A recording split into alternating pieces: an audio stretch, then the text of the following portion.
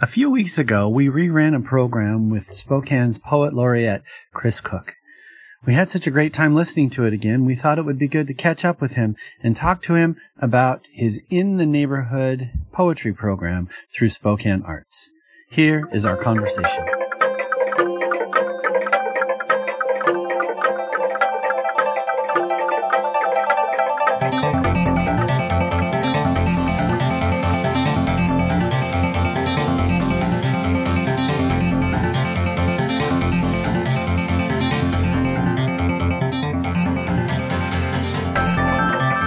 Greetings, everyone. You are listening to KYRS 80, Medical Lake Spokane at 88.1 and 92.3 FM. And this is Art Hour, and I'm one of your hosts, Mike Malsom. I'm your other host, Eric Woodard. So, Eric, our guest today is one of our first guests that we had maybe close to 2 years ago, I think. When we on our third show. We have Chris Cook, current Poet Laureate here in Spokane. And I believe he's at his midterm. You're finishing year one of a 2-year stint, so it'll be interesting to hear how his first year went and what he wants to do his second year. Well, since he's in his midterm, let's hope he doesn't lose any poets in the House or the Senate. That's right. Right. Ouch. And don't forget, we are here at Bottle Bay Brewing. Exactly. Up here on 30th Avenue. So thank you to the Bottle Bay for allowing us to use their facility, outdoor, socially distanced interview here with great heater, though, outdoor heater, so that really helps. Yeah, it's a cool spot. So welcome, Chris. Thank you very much, Eric and Mike. Good to be back. Yeah. And I know you've been busy, so I appreciate you taking your time out for us. Absolutely. Yeah, it's part of the job description here. So, and it's nice when there's beer involved. Yeah, for sure. So as a part of the job description, Spokane Poet Laureate. One of the questions that I thought I'd get to later, but I thought I'll just start now since we mentioned that. So you were selected about 6 months ago. About a year ago. Mm-hmm. Okay, so it's almost a 2-year. Year and a half. 2-year term. Yeah, I was appointed in, I think, late October. Okay. And what has been the biggest surprise about being Spokane's Poet Laureate?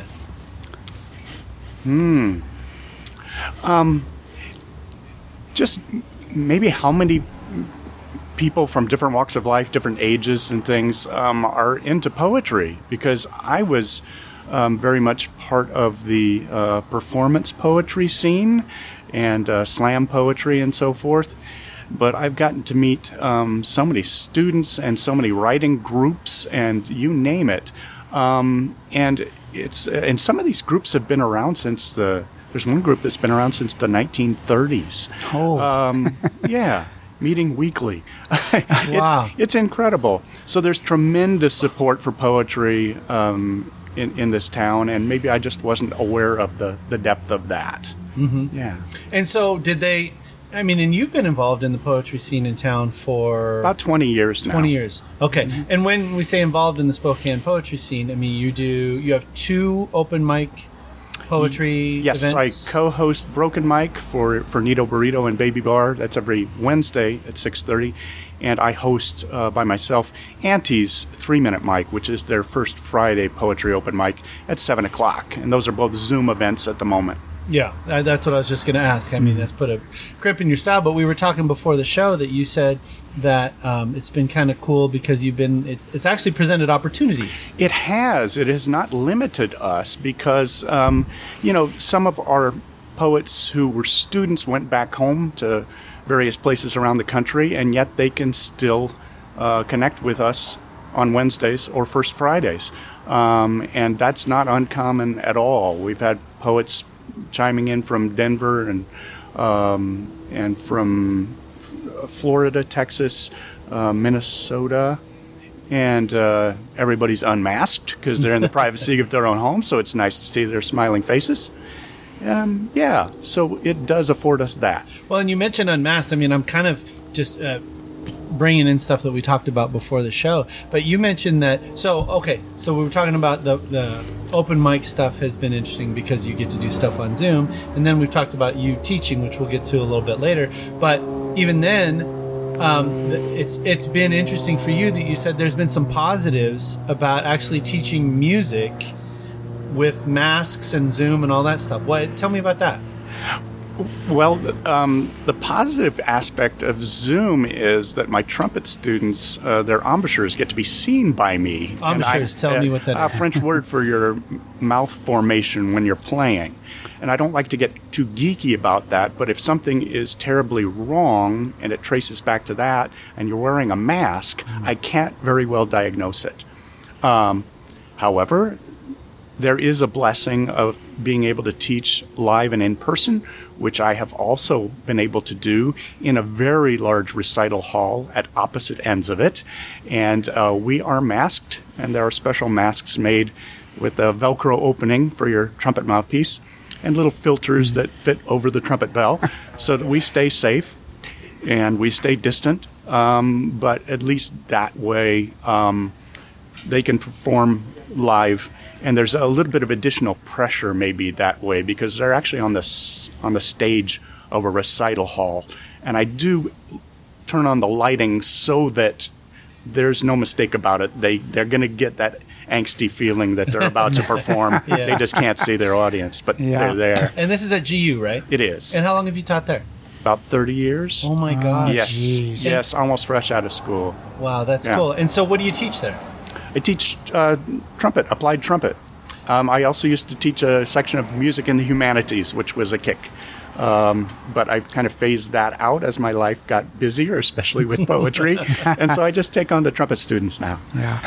I'd be curious to know, Chris, what aspect of virtual teaching, and as well as with poetry, that you think you will keep, or do you think that the genre will keep beyond when the restrictions are loose? For example, would you have a poetry night that's actually streamed on a large screen, say at Nito Burrito or the Lucky You, where you have poets from all over the country? That's the Yeah, I that's wish I had the- that technical know-how. That's a great idea.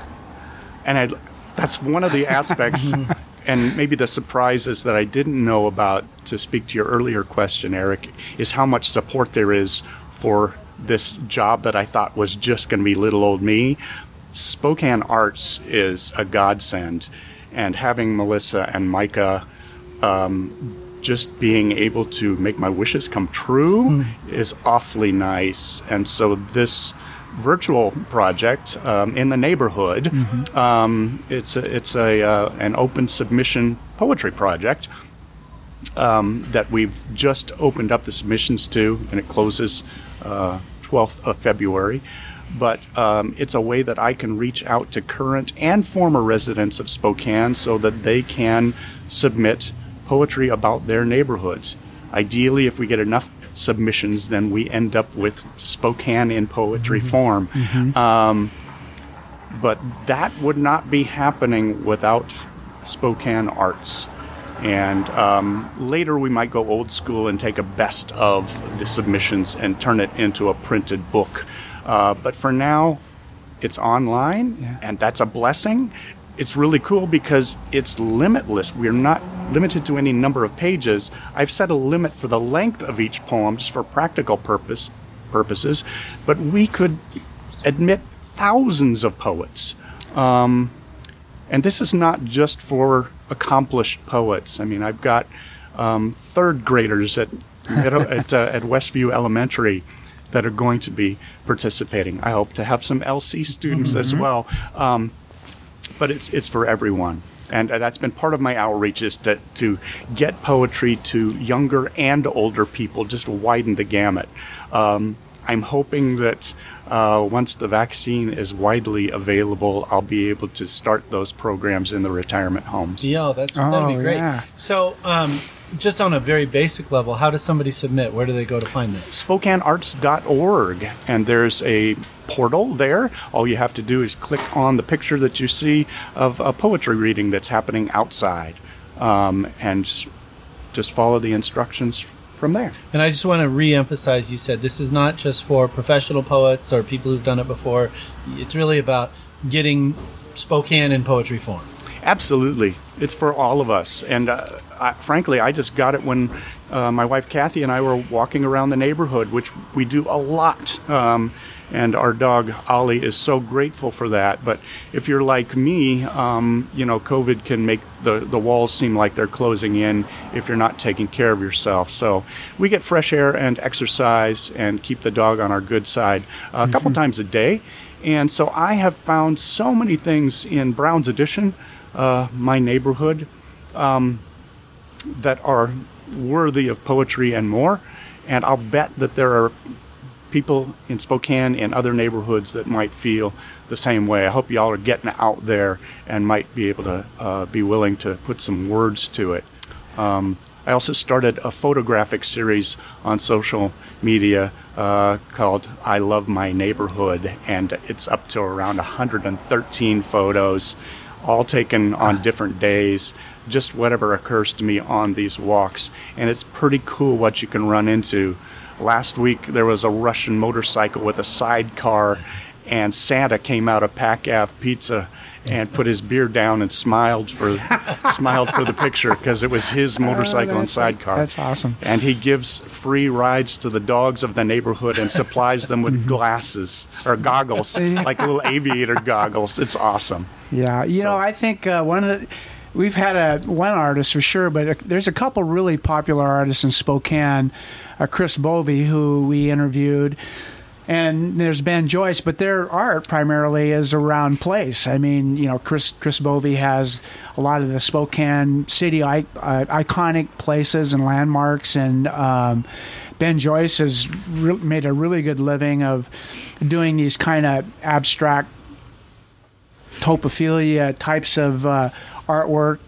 Yeah, there you go. Chris Bovey. And just like Superman, Chris just revealed his garbage goat shirt.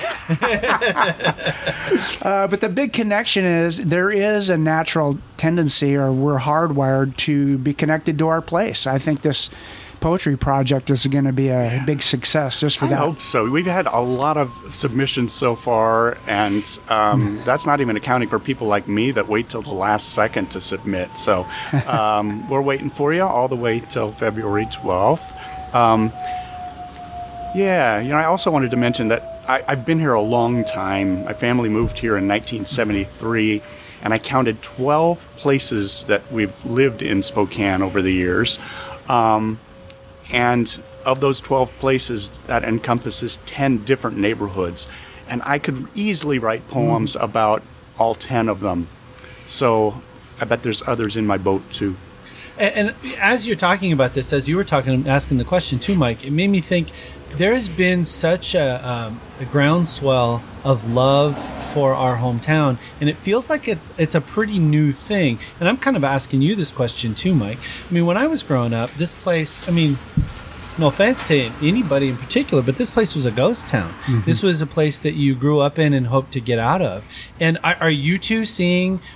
maybe, I guess the question I have is maybe I'm misremembering it, but it feels like in the last 5 to 10 years, if you would have tried to do this 10 years ago, this poetry program, people would have said, what's to write about? But that's kind of what they would have said. Do you feel that way too? Yeah, Spokane doesn't suck. It might be Spokane's not too bad, might be our next one.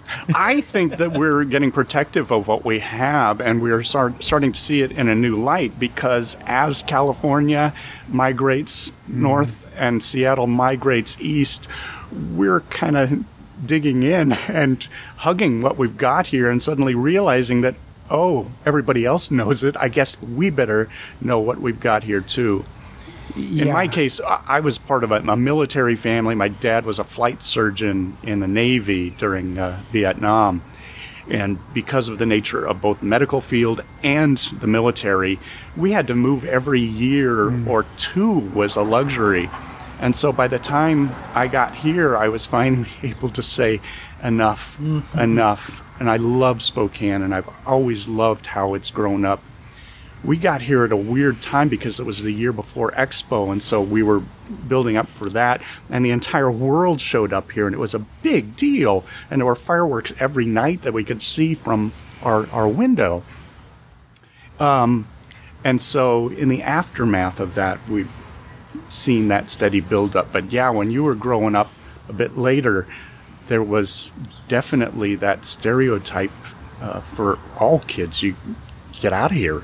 You know, you Yeah. make your living elsewhere. Yeah, but I do think too. I think COVID has revealed something that was always there, but it just pulled off a cover, you know, and people got to look at everything in a different way. And I see more people walking around our neighborhood that I would have never seen until COVID hit and they were kind of locked up. Mm-hmm. And even myself, I've walked around more of my neighborhood as opposed to other places. And it's funny, you just start noticing things. Yes. Like, I didn't know that was there, or this and that. And so I'm wondering if a lot of those stories will come out, things we took for granted. I mean, things I took for granted. Well, and even for you, you recently moved to Browns within the last 10 years. Yeah, that's right? my second go round at Browns, okay. though. So, yeah, Kathy and I have been here in Browns 4 years, but 25 years ago I lived here, right across from Coeur d'Alene Park. Mm-hmm.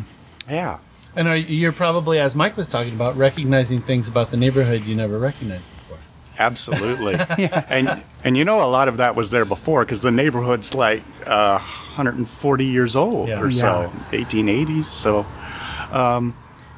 yeah, but Kinda there's like also watching new a things. movie too. for the second time. You know, the first time you see it, you know, and I really kind of liked that movie, but then I forgot about it. And Yeah. 10 years later, you watch it again, and holy cow, I appreciate this Yeah. movie way more the Yeah, second time. Browns is a really good movie. There's lots.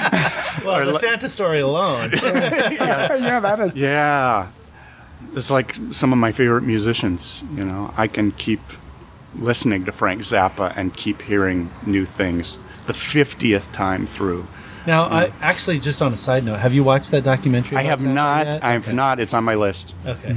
Yeah, I saw it. It was available for rent, and I almost watched it. So I'll be curious what you think. Okay, I'll report back to you. Now, before Yeah, you go go, ahead. well, before was this still in the neighborhood, Mike? No, well, kind of. Okay, well, Now I just forgot wanna what it make- was. I want to make sure we get to an in the neighborhood poem before Yeah. we Let's do get it. off of this Yeah. topic. Yeah. Sure. Yeah, one of my former neighborhoods was Vinegar Flats. Maybe the second neighborhood when I first moved back from college. And it is a gem. And one of my friends, Dennis Held, is a poet down there, and he writes lots of Vinegar Flats poems. And I was asked to write a tribute poem to him recently. And so here's the latest. This is called The Laureate of Vinegar Flats. He'll miss a lot of things, many of them small and fleeting, things that his words have given a permanence. His poems about Vinegar Flats take me back to when I lived there in the 80s in a farmhouse overlooking Hangman Creek. They don't call it that anymore. I remember a big rock in the middle where a great blue heron always fished. The water so strong and mesmerizing that some days the creek was fixed and the heron, the rock, and I were moving upstream. And Harlow Hotrum, our unofficial neighborhood mascot, Steve Adams's glass studio, Wayne Uita's dad's auto shop, the Japanese farms, and Vinny's Victorian house on the corner where I learned to milk goats, where the band rehearsed, the chick singer teleporting lyrics across space and time, taking us to the banks of the Wabash, far away, pleading for hard times to come again no more. Lyrics sung above a creek where just last week, after a decades-long absence, I saw that the heron's fishing rock had eroded, was now smaller than before. The water and the music and Dennis's poetry flow out of Vinegar Flats, and nothing gets in their way. Well, that's great. Now, I'm assuming that's a response to Dennis's piece that he published recently. What I'll miss. Yeah. Yeah. It's a beautiful and amazing essay. Dennis, it is no secret, is fighting stage 4 melanoma. Mm-hmm. And this gorgeous essay, What I'll Miss, is about what he's noticed. And there's a lot of small things like what we were talking about, our neighborhoods. Beautifully put. And so that's a tribute to that essay and to Dennis. Well, and he's getting a nice little valedictory lap too, because I mean his prognosis was so bad he wasn't supposed to be that here. was a then, year right? ago. Yeah. I mean, and as he's quick to point out, there is no stage 5. Right. So, Yeah, it's been, I think, a year and a half since the diagnosis. Yeah, and then Sean Vestal wrote that piece. Yeah, and that so was real nice. It's nice to see him getting that appreciation. Have you talked to him since the kind of the hubbub about it has happened? Actually, I talked to Sean about it about an hour ago. Oh, and what did he say about it? He was about the piece and the response to it. It's pretty nice for a guy that writes so much about politics to do something safe like poetry and a feel-good story like that. Yeah. Well, and have you talked to Dennis since this hubbub as I have well? not, just kind of second person kind of thing. So, but yeah, Sean and I were talking about a musical project that my daughter and I are doing. You're listening to KYRS Medical Lake Spokane 88.1 and 92.3 FM. Art Hour receives support from South Perry Pizza, featuring rotating local artists and serving hand-tossed artisan pizza, beer, and wine at 1011 South Perry Street and online at southperrypizzaspokane.com. We got the blues time.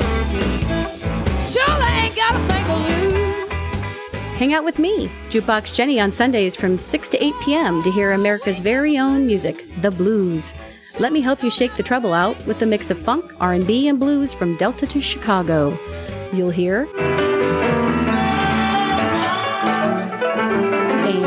I'm just a Mississippi woman. I want to take back to my blues. And... Work every day, breaking my back, chasing my dreams, but I ain't got jack. Don't forget to shake your rump to... I'm living for the weekend. It's a cocktail that will soothe the soul. Working Woman's Blues, Sunday nights, 6 to 8 p.m., right here on KYRS.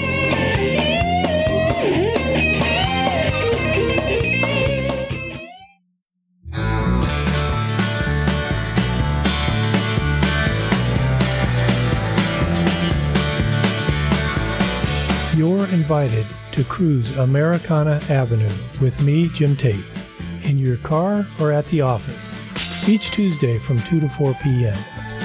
You'll hear the best and progressive American roots music in a multitude of styles. It's Americana Avenue on your radio station, KYRS.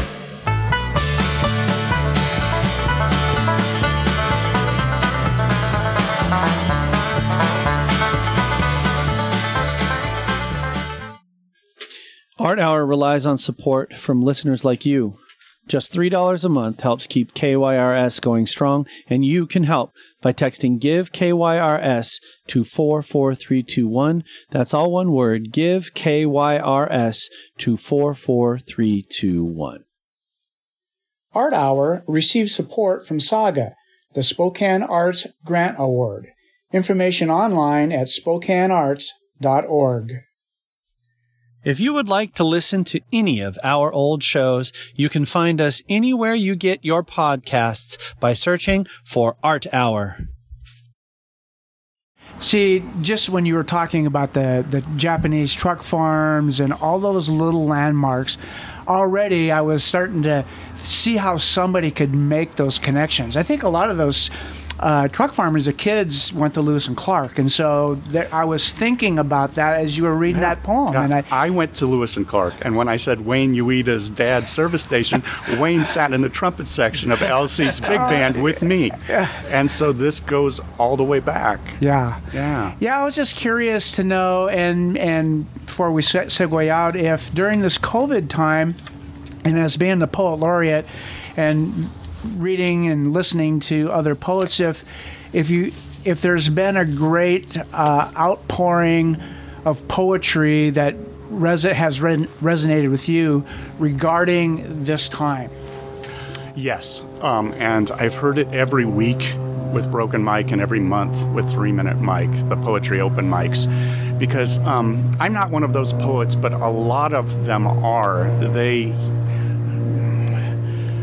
They deal with this through words, and they use poetry as a pressure valve and release it onto the page, and it's very painful to hear, and yet it's cathartic for most of them. Like I said, it's not me, so I kind of shut down creatively, but for many poets, you're right, Mike, it has been the main topic, the elephant in the room, Yeah. for their creativity too. Yeah. But I've used poetry, maybe it's a luxury, but I've always used it to escape maybe teaching or performing musically. And so it's been basically a positive thing. I've written painful poetry, but there's so much pain right now. There's so much hurt that I didn't want to sick COVID on my poetry. Yeah. Yeah. Well, and having read your poetry in the past, it doesn't seem like that's ever been your style to work through a hurt or an ache in your poetry. Yeah, basically yes. I could read you a few things of great personal loss, but you're right. If I have a trademark, it's positive, funny animal poems or something. Yeah. And there's nothing wrong with that. Yeah. Have you ever watched Sullivan's Travels? That great Preston Sturges movie. Oh, we'll talk about it later. Oh man, that goes back. I don't want to. Yeah. Oh, it's so good. But basically, it's about the value of just making somebody laugh or of having this positivity. But we'll talk about it later. Yeah. It's a great movie. I think you love Cool. Yeah. No, my latest book has a very heartfelt poem called "A Death in the Family," about the loss of my stepfather, who I was really close to. And there's a couple of poems about him and dealing with the loss of him. But you're right, it's not really my thing. Yeah, well, and one of the things, we've worked in storytelling together in the past, and one of the best notes I ever heard, I didn't make up this note, but it's kind of been one of my defining mantras of a lot of art lately, is it's really hard to make good art while you're in the middle of it. You know, while you're in the middle of that pain, that's Yes. the therapeutic aspect. Yes. But, I mean, it seems like you come out the other end and then look back and make the meaning out of it Yes. afterwards. Yeah, there's no perspective when you're surrounded by it. Yeah. Yeah. And I mean, we could treat COVID like losing a close family member every single day for nearly a year now, you know? And we're still in the middle of it. Yeah. Yeah. Those charts are scary, aren't they? Yeah, yeah. Okay, now let's get back to the positivity. Okay.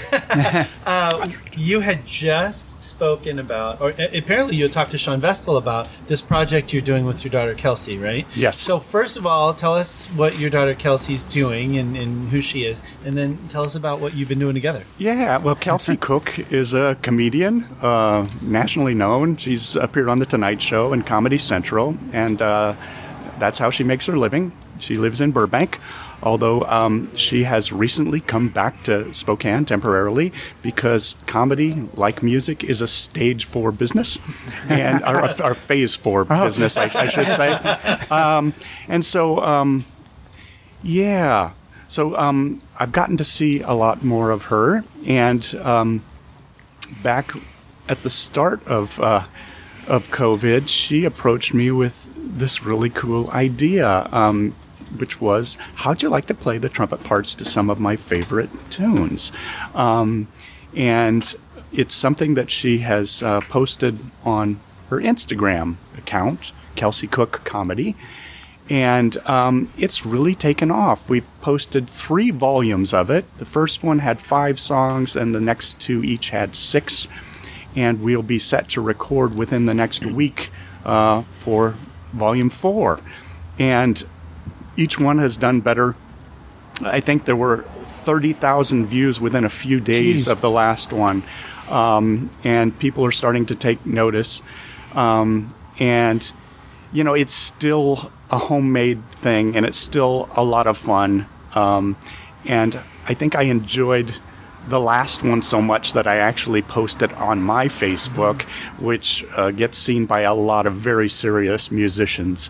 And so apparently they must get it too. But, you know, one of the amazing things is that, as you guys might know, comedy and sites that allow you to comment on comedy reveals some really nasty, crappy people. There's a lot of trolls and a lot of haters out there.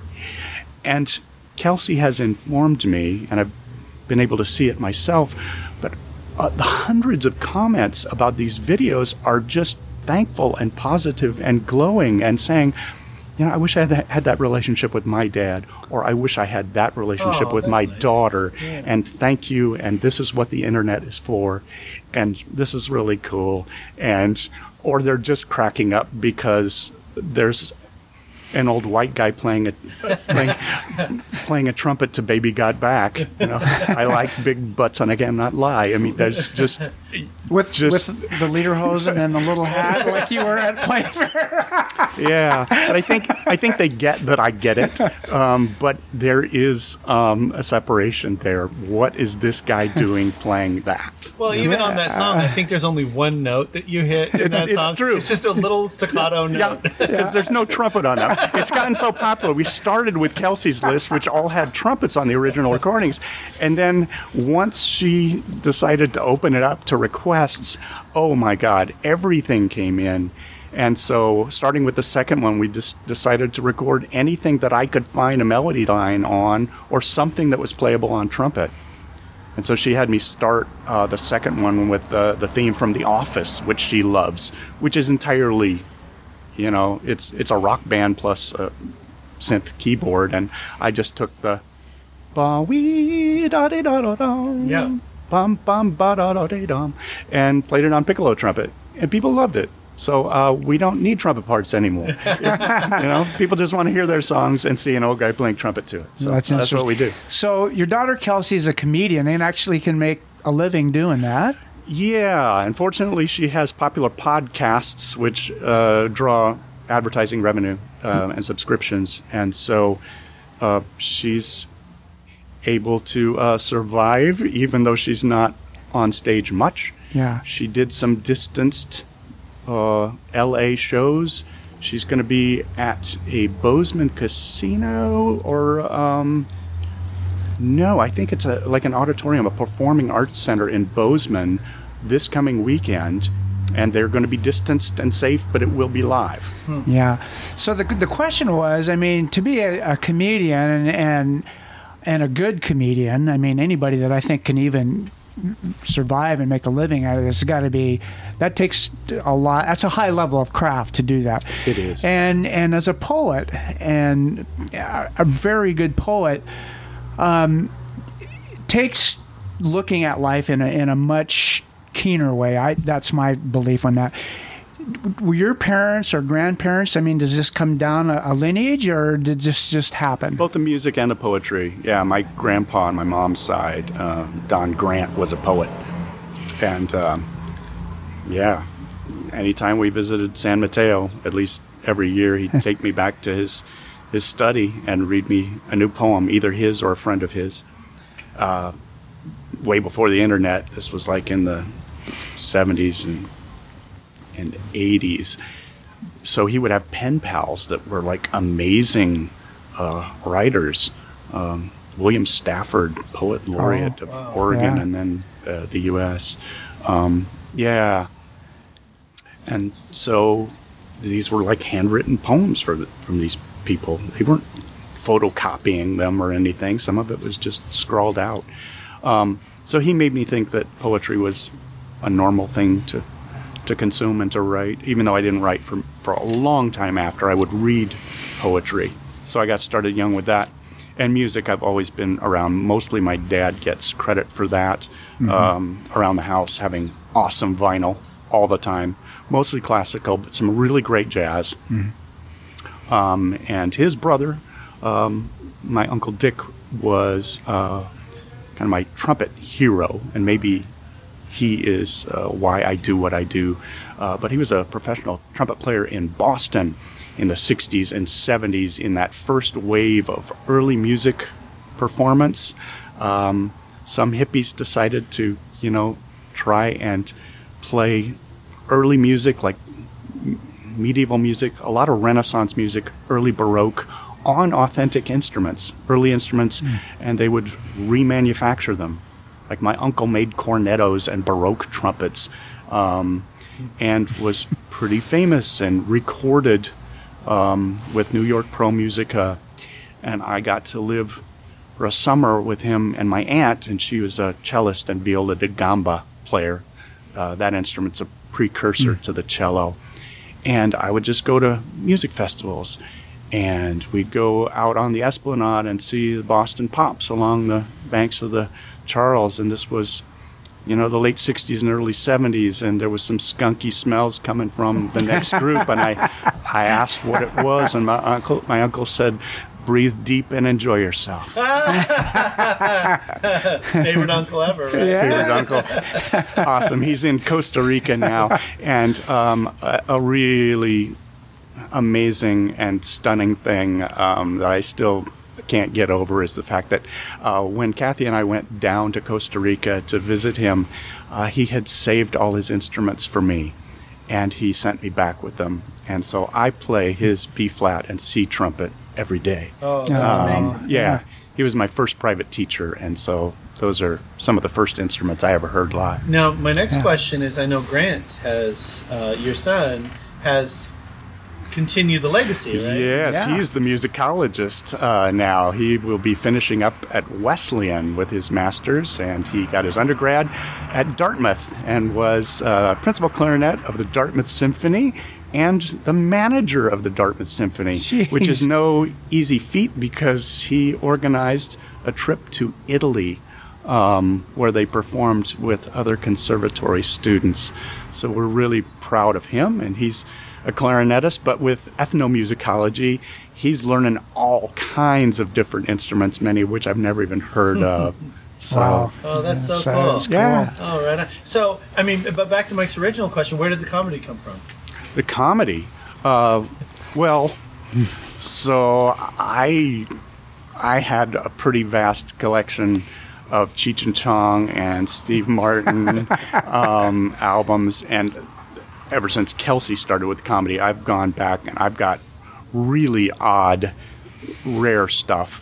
I always enjoyed impressionists and stuff, but no, I get no credit.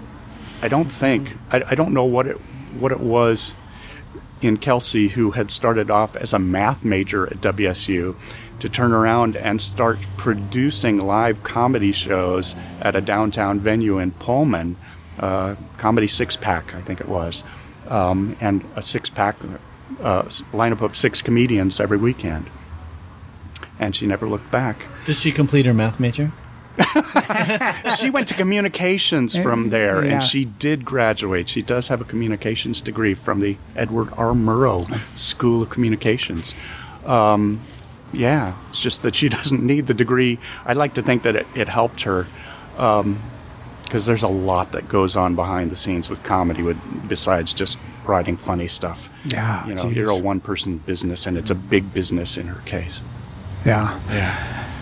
We had a couple comedians on early too, Deese and Philip. Mm-hmm. But yeah, boy, what a that to me would be It's a grind. a tough business. Yeah, it's when she could afford to turn down some of the gigs that were either too long of a drive or in the wrong part of town. We kind of celebrated that. I had some calls, from a comedy club owned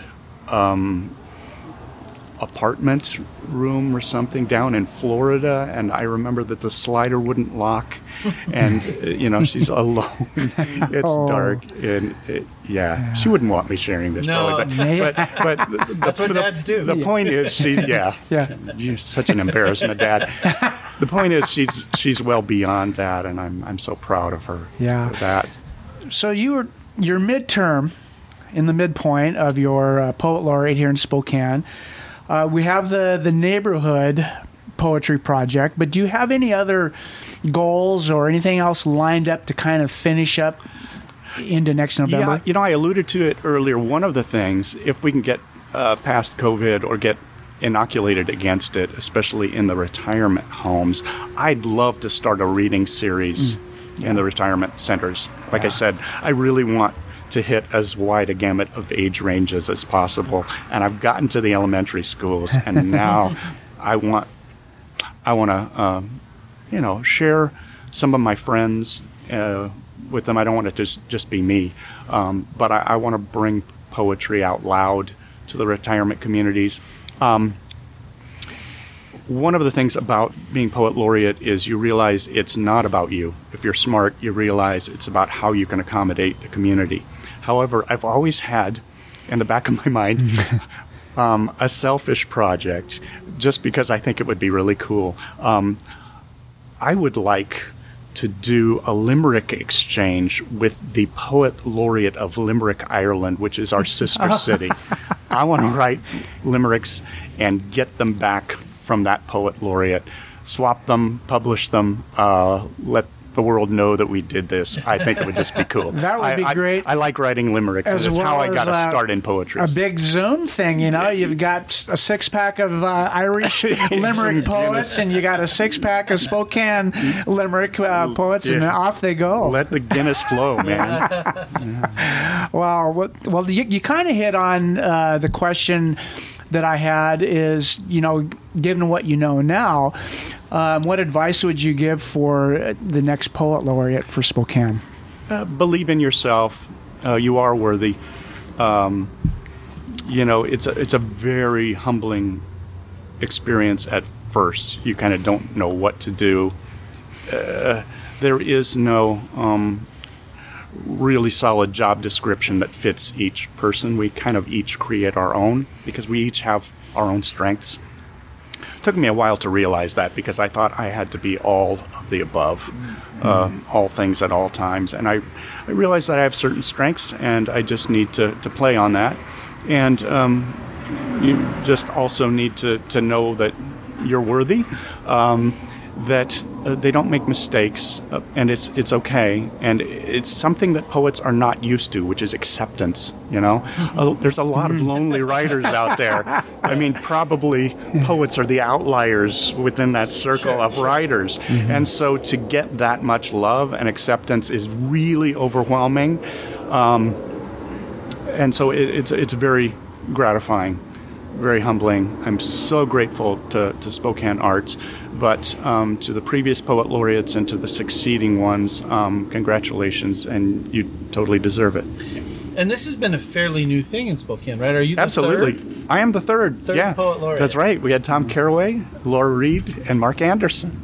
Oh, so you're the fourth. I'm the fourth. We had three previous. Yeah. Oh, that's so cool. So, and this all comes from Spokane Arts again, right? It does. Yeah. But we talk a little bit about, because you mentioned a couple of times Spokane Arts.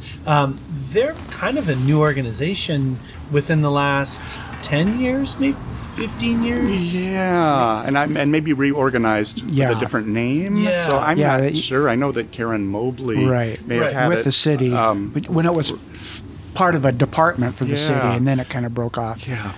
But I mean, they oversee so much, and for them to just step in with my signature project here in the neighborhood and just kind of take care of my wishes, it's like, wow, you go, guys. They take care of the press releases. They make the press releases look a lot more professional than mine, with the little poetry open mics. And so, yes, kudos to Spokane Arts for that. I'm not sure how they got the ball rolling initially with Tom Caraway and the first poet laureate, but it was really great because I didn't know him. A lot of my friends didn't know him, and what a joy and what a gift to the community. And we got to introduce him to the community on the stage of the Bing Crosby Theater when we hosted the individual World Poetry Slam here in Spokane. And there were poets, it was standing room only, poets from all over the country, and we bring Tom Caraway out, and they go ape shit. Wow. Can I say that? I can bleep it out. Okay, yeah. They go ape. And, And he read an original poem, which was not a slam poem, because that's not where Tom's from. Where Tom is from, I can read about, because he's a West Central guy, and he writes about that, his neighborhood. And the place just went nuts, and there was so much love on a national level for a brand new poet laureate here. Oh, that's cool. Yeah, That's a good, go ahead perfect and read segue. it. Yeah, that Perfect sounds great. segue. You bet. Now, is this the poem you're going to read with my class It next is. week? It is. Great. In the Wild? Heading Is to that what- LC, yeah, Last Wild. Last Wild. Yeah. Yeah. Such a cool poem. Isn't I really it, liked though? it. Yeah. And Tom has been there a long time, as you'll hear from this poem, Last Wild. The Bunny Hills are what the local kids always called it. There are no bunnies. The ghosts of the rail yard it once was remain. The 30-foot piling devil's chair once held the bridge across the river. Billy's house down the block, high and long, was the slaughterhouse, hogs and cattle brought in by boxcar. Over time, the lines shifted to the south bank, the bridge dismantled and the ties removed. What remained was earth and stone, rail spikes and oil barrels. For years, the kids of West Central rode bikes and caught snakes there, the Bunny Hills, 30 square blocks of detritus, gophers, and ragweed. Now, dozers and shovels scrape away the hills, push through new roads, a thin carpet of blacktop, and builders pitch their wooden tents where trains once sat, where kids ran free, the last wilderness in town. There is a plan to put in a park. That was Last Wild by Tom Caraway from his chapbook, No Secrets to Sell. Oh, man. Isn't that great? It's such a devastating last line. Oh, gut punch. Yeah. We'll put in a park so that we can recreate what there once was. Right. Yeah. A weak facsimile there.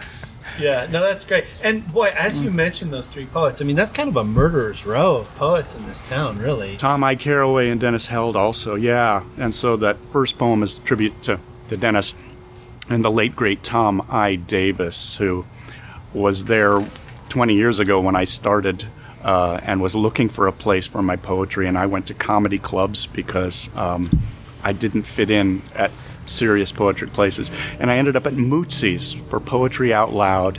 And wouldn't you know, a dive bar was where I felt at home and where I met Tom I. Davis and where, you know, an old guy made me feel welcome. Kind of like being poet laureate. You know, you don't think you're worthy, and then a guy who really knows says you should believe in yourself. Yeah. So I guess one of the questions I was going to ask, but I think you've pretty much answered it, is like, what about this experience changed you? And I think you just kind of said it. It really changed your whole perspective about your self-validation? Sure. Yeah, I will never know as much about classic poetry or modern poetry probably as either Tom or Laura, who are both, you know, both teach poetry for a living. Tom's up at Whitworth and Laura's at SFCC. And so I just need to know my limitations. Clint Eastwood, right? Man's got to know his limitations. And so I need to just remember, that you change the job description when you come into it. And you play to your strengths, you know, teach what you know, share what you know. And it seems like one of the things that, I mean, correct me if I'm wrong, it seems like what you're starting to do is, I mean, you talked about that group that's been meeting every week since the 30s.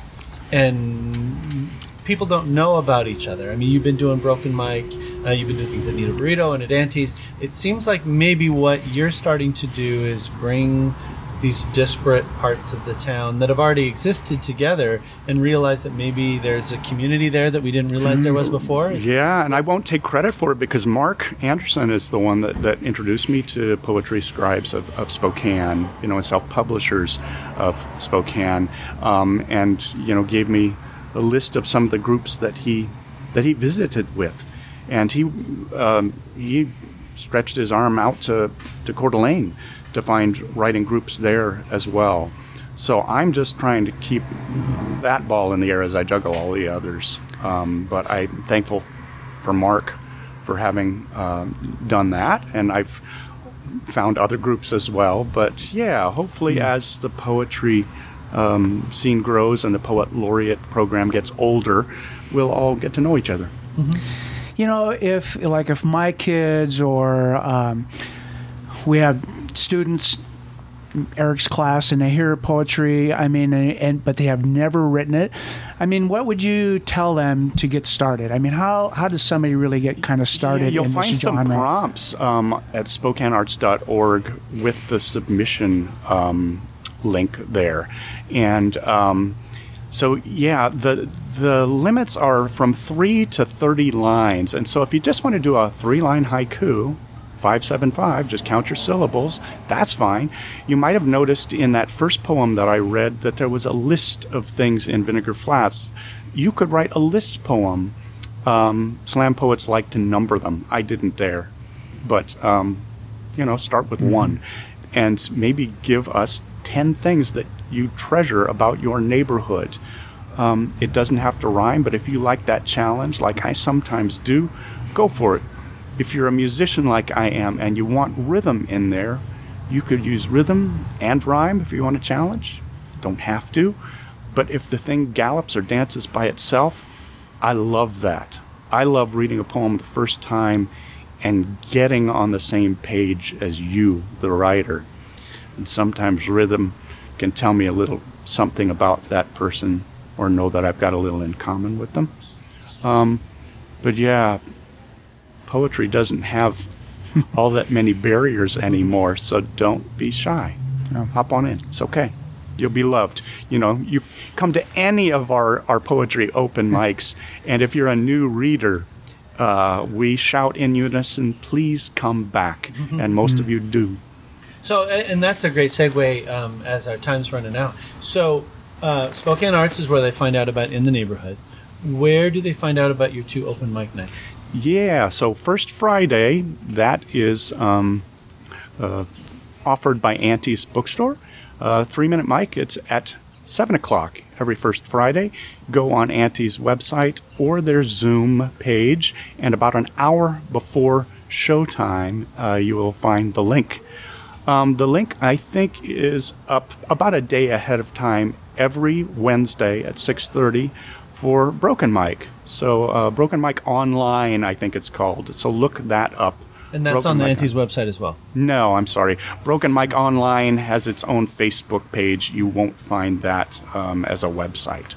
And so 2 separate entities, 2 separate places where we hope to be able to return very soon. I was actually able to host 3-minute mic at Auntie's from Auntie's a couple of months back. That was really cool. Of course, we didn't have an audience, didn't have live readers, but you were virtual, and I saw you, and that was cool. Yeah. Well, and also you have 2 books that you've published. What would be the best way for somebody to see the poetry you've written?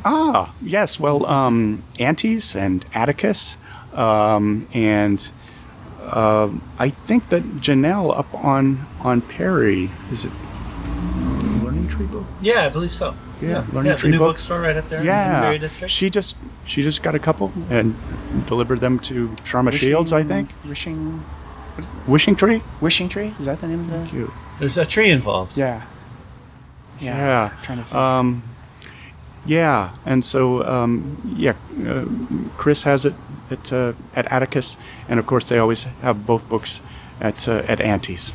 And then if they want to see your work with Kelsey, they go to her Instagram. Kelsey Cook Comedy. Yeah, that's her Instagram page, and so yeah, look that up, and I think you'll enjoy following us.